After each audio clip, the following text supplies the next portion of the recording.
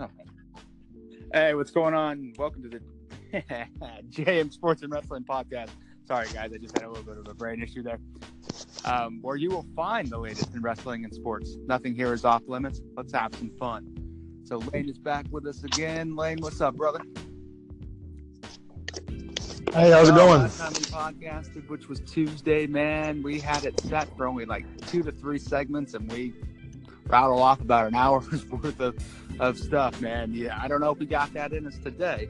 I don't know if there's been enough new information where we can continue to rattle off organically things for an hour, but hey, let's give it a shot. So, We'll try. all right. So, you and I were talking before we started this episode, and you said right after our last podcast you had a special call-in on your messenger, and this person apparently had a disagreement about something. What was it? My buddy Matthew Pace. On the last episode, we talked about how we thought that the women should close Mania. And he said that he thought the title should be what closes out the show and should be the main focus. So we figured let's not debate it. All right. So, and his reasoning was because of the Universal Championship. So, all right. So let's see if we can Make sure it's built up to get on the same level as the WWE Championship to make it mean something. That was his rhyme and reasoning, as far as I understand it. So since you're such really good at playing devil's advocate, I'll have you step in the role for him, and then I will defend why the women should go on, and let's see what we can come up with. Okay, before I do that, let me first state I do see his point there. Do I agree with his point? No. And I don't, because, listen, to build up prestige, you have to start from the bottom. You know, it's kind of like that Drake song, starting from the bottom, now we're here, right? So, yeah, who thought I would throw a Drake reference in here? So, you know, you have to start somewhere. Do I get the whole thing about, you know, you want to build it up to be it on the level of your counterpart? Sure. But there's only, you know, for me, I love, you know, when people are thrown into the fire and they have to either sink or swim. And if you give them time to build that up, it kind of takes away from, you know, for me, I don't know if I'm using this term in the right context, but organically. So I guess what I'm saying is that if you give the women and you give them time to build up the championship, then you're already going to know what to expect. When I guess if you just throw them in there, see what they can do. Now, granted, Mania being a big pay-per-view, that's a big risk. But I kind of like to see what they can do in a situation, you know, when it comes to sink or swim.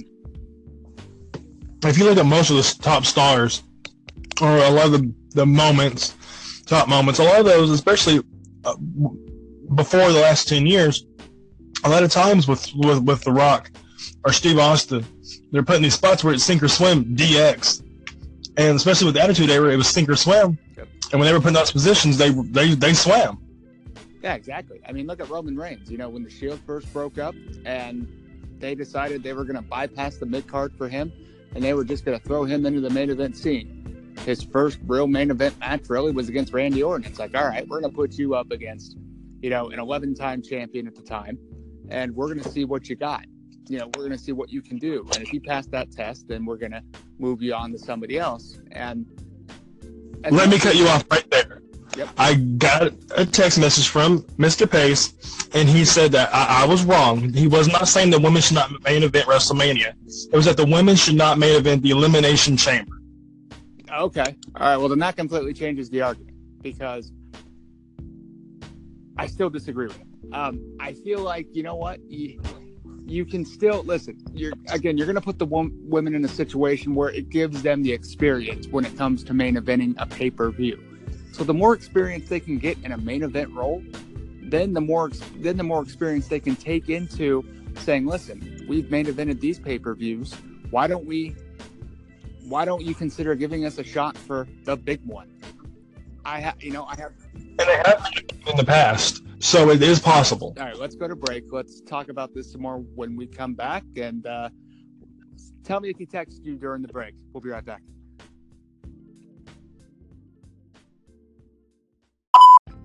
All right, we are back.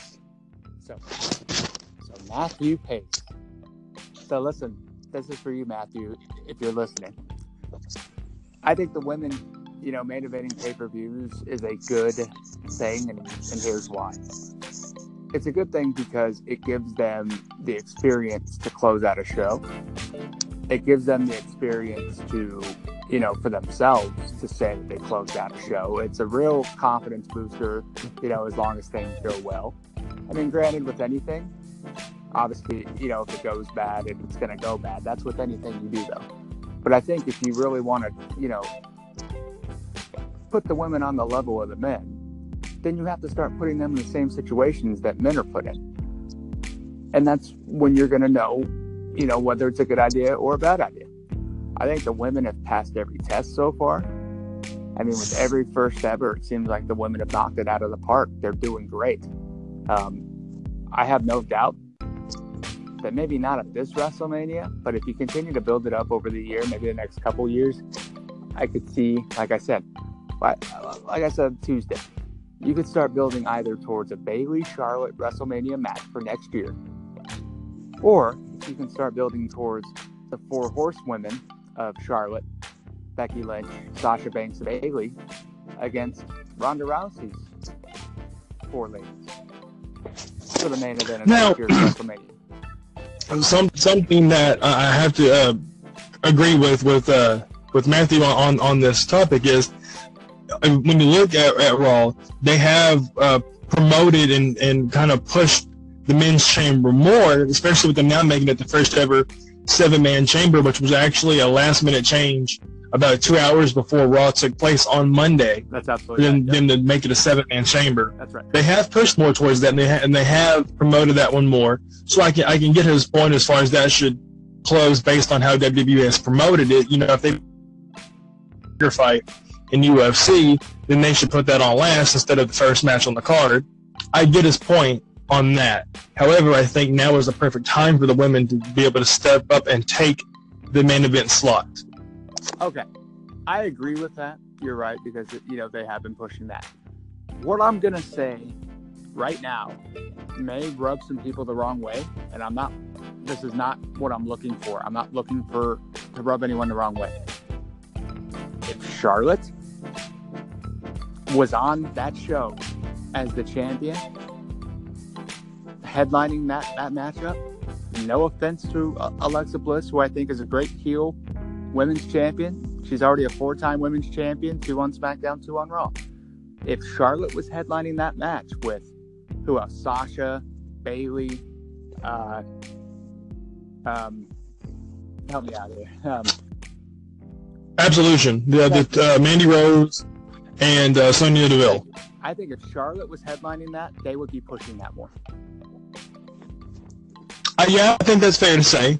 I mean, and I don't mean that towards any disrespect to Alexa Bliss or, the fact that she's, a small woman. That's Alexa Bliss can go, but there's just something about Charlotte. Charlotte is genetically superior.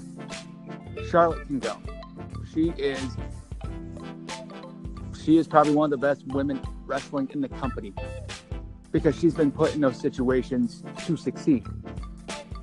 Where Alexa Bliss, really, this is the first ever that she's being put in to carry this. Where Charlotte's had opportunity. I mean, she was in the first ever Hell in a Cell with Sasha. Hell in a Cell, 2 WrestleMania matches. Yeah.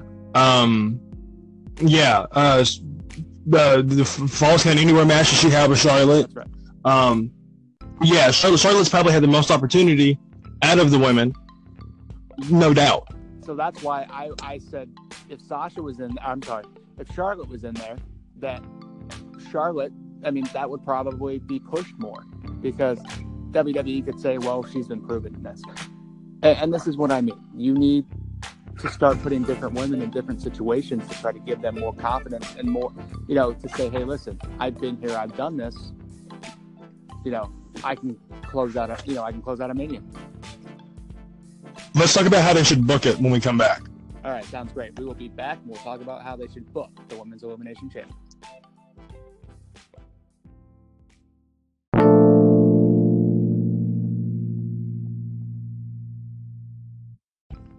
All right, we are back. So, we are going to talk about how they should book this match. So, the first thing we should probably state is who we think is going to first start the match. I think if you really want to stick it to Alexa Bliss and drive this narrative that she's being disrespected, she should start first. Oh yeah, because then you've got the possibility. Well, if she's in there first, then it's more likely she won't make it to the end. And if she were to be eliminated, you could do like they did. I forgot which match it was now, but where the champion was eliminated first, and then you were guaranteed a new champion. Now, I don't believe she's going to lose, but that's the story they can tell. I said she should go first, because then if she makes it to the end and she wins, she could sit there and gloat and say, I just beat, everybody who was in the chamber. Where's my respect? I mean, this whole respect storyline, you go back to it time and time again because it works. And this would be the perfect thing for her, because she sat here and told Kurt Angle she thought that he was being sexist.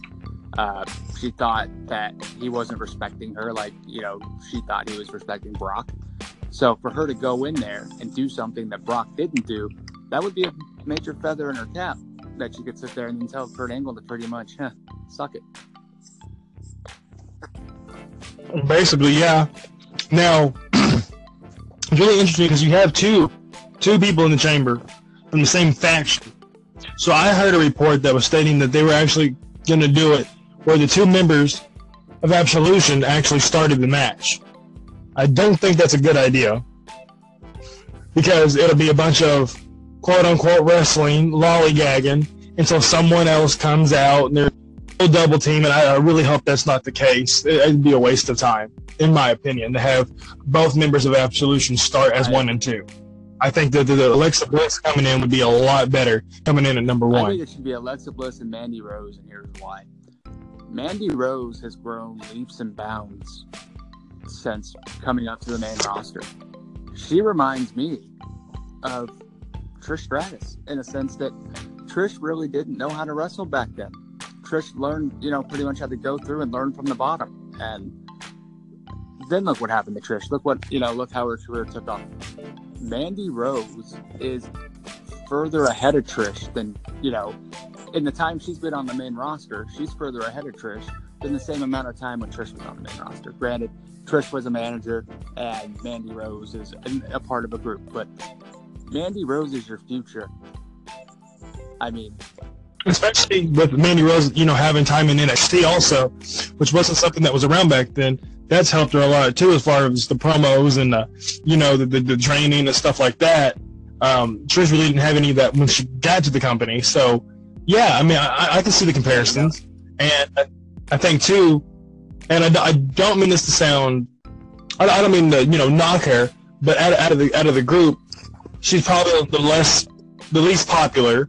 And if she was to be in the chamber and then they do the countdown and you have to build up, I think it's smart too, because everyone after that is a bigger star than her. No one's disappointed. Almost like when Rey Mysterio came out as number 30 in the Rumble a few years ago and they booed him because it wasn't Daniel Bryan. Correct. I think those two should start the match, and I think those two should be the last two to end the chamber. I think after a valiant effort, Mandy Rose just comes up just a little bit short in winning the chamber. That would build her star power way up there. To start at number 2 in that chamber, last the other, what is there, 5 or 6 in there? There's 6. There's 6 total. So she would last the other 5. She would pretty much, Alexa Bliss would outlast the other 5. But Mandy Rose would outlast, 4, because she would eventually lose to Bliss. That would build her star power up, because right there, in the eyes of the crowd, that would give her major props and major respect. The same for Sonya Deville too, because you've got Bayley and Sasha Banks and was it Mickie James? That's right. Yeah, those 3 are already established stars. So them 3 being eliminated first isn't going to hurt them any. But if you can get the 2 members of Absolution and Alexa Bliss as the final 3, and then you build the story that Alexa comes back and beats the 2-on-1 odds because they're a faction, and wins the first ever women's chamber, and outlasts, starts number 1. That right there puts the resume for Alexa Bliss sky high. That's true. And when we come back, I want to talk about how this chamber could start the beginning of the end of Absolution. We'll be right back.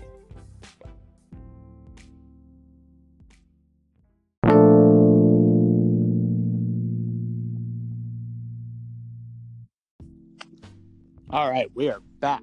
So, before we went to break, I was teasing how this Elimination Chamber, women's Elimination Chamber, could be the beginning of the end for Absolution. But before I hit on that, I want to first send a shout out to my New Blood Family wrestling group on Facebook. Please, if you guys are looking for, a Facebook group, just to talk about wrestling, please join. You don't have to worry about, someone ripping your opinion. This is about just good, healthy wrestling discussion. Everybody there will respect your opinion. I'm the creator. I promise you that. It is. And if you want to join, please answer the questions. Yes, you have to answer the 3 questions that we have there, because we do try to keep out the trolls. And so just answer the 3 questions, man. And if you do it, we'll let you right in. All right. So I'm going to move on to why I think this is going to be the beginning of the end of Absolution. I don't think it's going to be a quick, end. I think it's going to be a build that I think could culminate at WrestleMania about 6 to 8 weeks later. So, Lane, you hit on something good before we went to break. You said if Alexa Bliss made it to the end with the 2 members of Absolution, and Alexa Bliss was to overcome the odds, that it would build up Alexa Bliss's resume. I agree with that. So here's why I think it could be the beginning of the end. So you could book it where Alexa does win the match.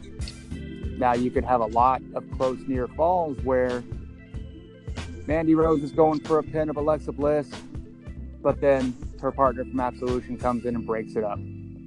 You see that happen a few times, and then, each one trying to score the pin.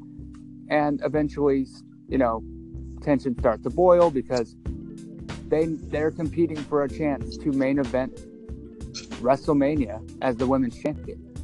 You take all that stuff, into perspective, you do have the ingredients for a potential Absolution blow up here. Especially if you do it where both members of Absolution want to be the one to pin Alexa. That's right. And eliminate her. And instead of working on getting her eliminated and then fighting each other, that's the story that they could tell. Instead of, Absolution versus Absolution, they're both wanting to be the one that gets the champion pin because they want their opportunities. And it just escalates from there. That's the perfect story, because you can tell that story. You can tell the story of Alexa Bliss making it through. You can build all 3 people. Like I said, the other 3, Mickie James and Bayley and Sasha Banks, are already well known compared to the other 3. So if they were to get eliminated early on, it wouldn't hurt anything. But you can also tell the story of Bayley and Sasha Banks, because you can have one eliminate the other. And this is what I'm thinking. If you were to have Sasha Banks eliminate Bayley, then Bayley snap, turn heel, beat the crap out of Sasha, then you can have Mickie James or someone else get the pin. Then that can carry them right to the Mania or have their feud. You can tell so many different stories in one match and be so much more exciting, and the storytelling can be great if done correctly. Absolutely. And also, the one thing that you're missing here, the one thing that's probably under the radar that no one's expecting, Nia Jax is rumored to be the opponent for Alexa Bliss at Mania. One of them is going to have to be the babyface. My guess would be Alexa Bliss, and here's why. So Alexa Bliss starts first. She survives through. She earns the respect, of the crowd. The crowd cheers her after it's over. Nia Jax loses to Asuka. But then Nia Jax comes out the next night on Raw and says, well, Kurt, I did beat Alexa Bliss, set weeks ago, which she did. She beat her in a non-title match, fair and square. That's what builds up to the title match. And I think Alexa would be the face in that, because the crowd would be sympathetic towards her. Like, how is she going to beat Nia Jax? So if that's the case, does that mean that Charlotte goes on to fight Asuka? That's what I think. I think Charlotte's going to go on to face Asuka. Don't rule out Ronda Rousey, Charlotte, and Asuka in a triple threat. I don't know if that will happen. Don't rule it out. It all depends on what they have planned for her. From what I'm hearing, it's Ronda and The Rock, if The Rock can commit. If he can't commit, it's Braun Strowman. I want to talk about that more, the Mania card, when we come back, because I've got some new ideas from the last podcast. Sounds perfect. All right, we will come right back and talk about WrestleMania.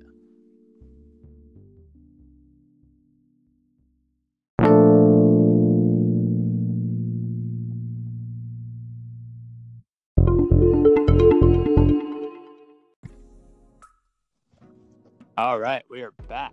So we're going to talk about the WrestleMania card, or at least what we think will be the projected lineup for the card. We do know right now that AJ Styles versus Nakamura is penciled in. It's official. Unless AJ loses the title at Fastlane. I still think win or lose. I mean, obviously win, he's in. But even if he loses, he could easily claim, his rematch clause, and it could be a triple threat match, regardless of who the champion is if it's not AJ Styles. Now, you said you had some ideas. I have one new one, and you and I might be on the same wavelength here, but go ahead. Well, so we talked about last episode on Tuesday, what with Jason Jordan being out, how that switches Seth Rollins around. Exactly what I was going with. Go ahead. And now, if you stop and think about it, last year, Seth Rollins and Triple H fought. If you were to still keep, instead of doing Braun and Ronda, if you were to keep Braun in the Intercontinental Championship match against The Miz, then you can have Seth Rollins step in if The Rock's not available, and have Seth Rollins step in with Ronda Rousey, and have them face the Authority, Triple H, Stephanie, and still have the star power, because you got Ronda, who's got the star power from outside of WWE. Everybody knows DX, Triple H. You've got Seth Rollins, who, a lot of guys watch from NXT that have been only with the WWE product. So you've got one person representing a bunch of different aspects. And I think that would probably be where they would go with this if The Rock is not available. I can see that. Here's one that I was thinking. Now listen, you remember back at Survivor Series when it was Raw versus SmackDown,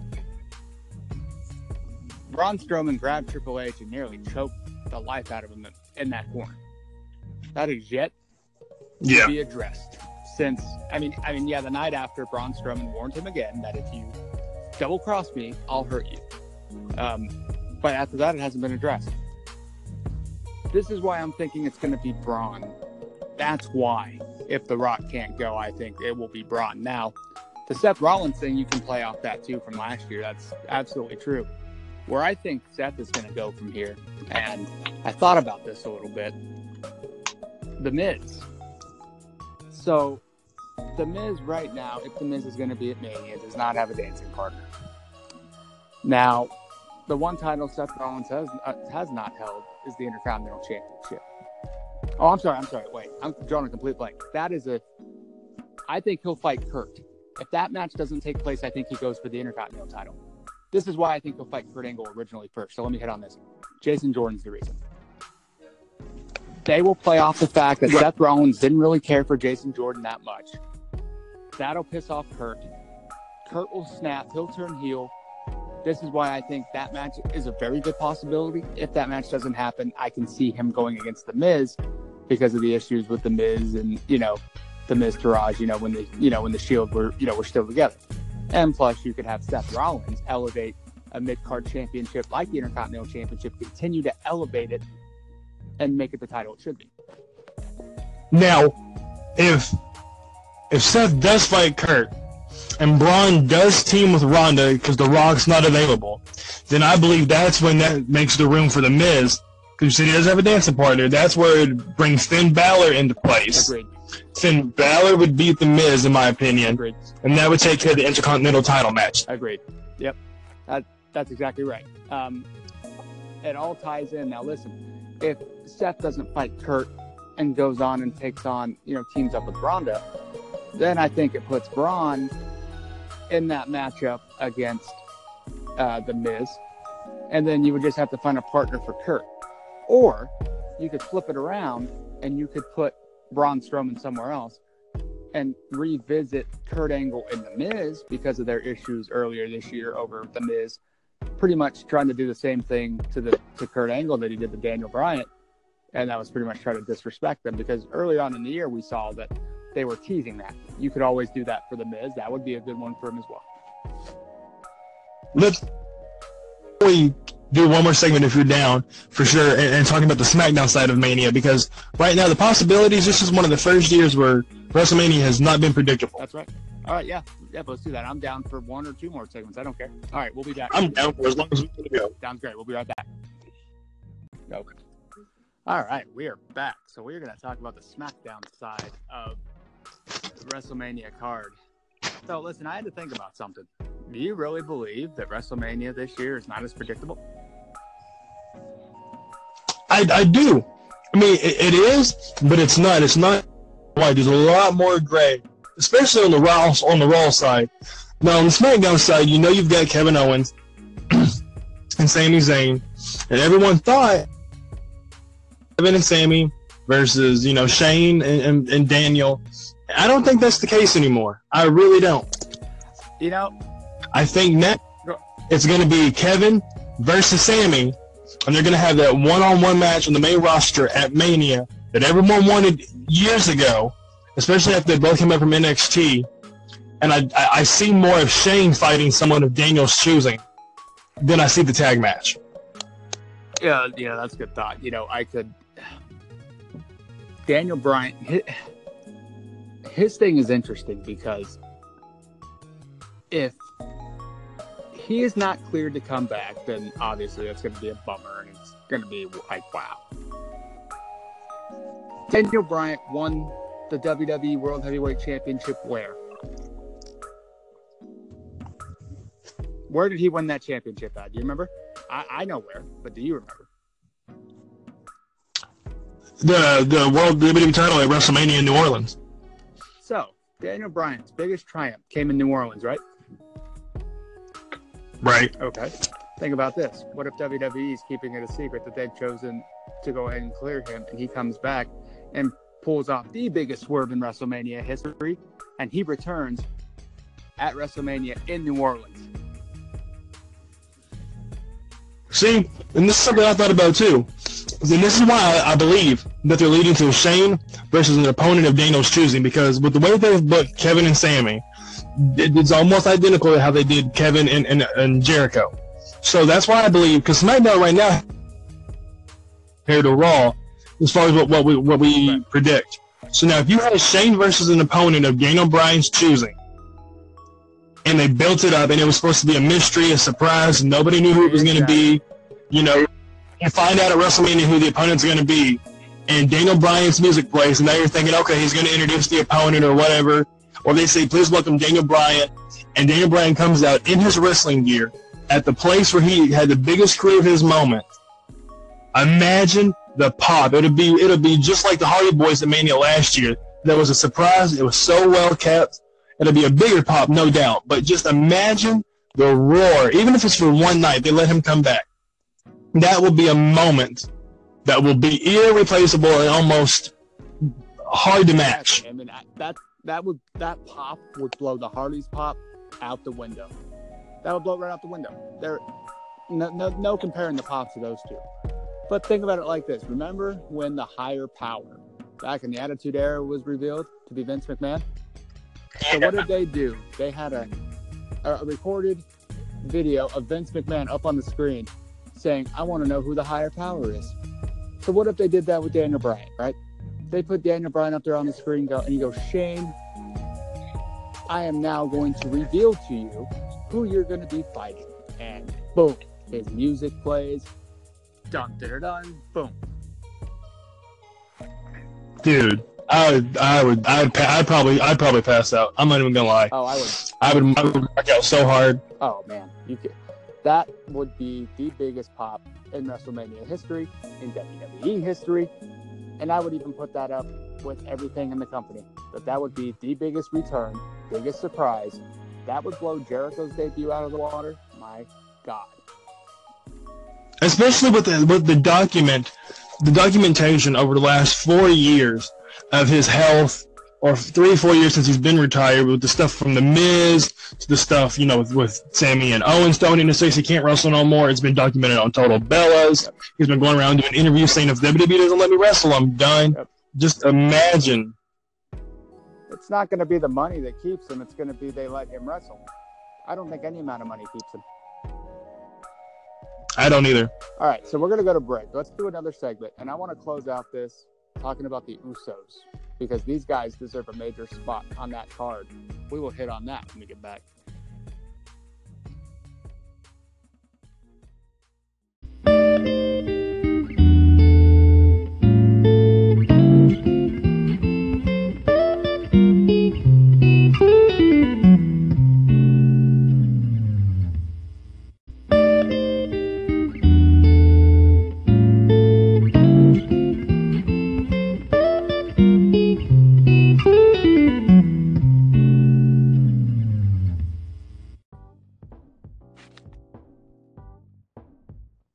right, we're back. So we're gonna finish out this episode talking about the Usos. Now I think we talked about the Usos a bit on Tuesday, and we talked about how you would protest, not watch Mania, if the Usos were not on the card. Listen, the Usos have been the best tag team, hands down, for over a year. They were coming into their own last year. What, were they on the pre-show or were they left off the card? Right. Last year they were left off the card completely, and the year before, WrestleMania 32 in my home city of Dallas, Texas, they were on the pre-show versus the Dudley Boys. It will be the biggest robbery since Daniel Bryan not coming out number 30 and, them replacing him with Rey Mysterio. No offense to Mysterio. The Usos have never actually had a match on the main card because WrestleMania 31, they were supposed to go up against Cesaro and Tyson Kidd, and they were injured. One of them was injured with a shoulder injury. WrestleMania 30, they were left on the pre-show. They have not actually had a match on the main card at WrestleMania. For a long time. Probably one of the longest tenured tag teams right now in WWE. And it's just very surprising to hear that they've never had a match. I mean, listen, that almost pops up, as much of a surprise as Dolph Ziggler not having a match at WrestleMania. Did you know that? Every match he's had has been a multi-man match. The closest he's come was him and Big E at Mania 29 versus Kane and Daniel Bryan as part of Team Hell No. That's the closest thing he's had. There wasn't a multi-man match at WrestleMania is what I was, referring to. That's very surprising.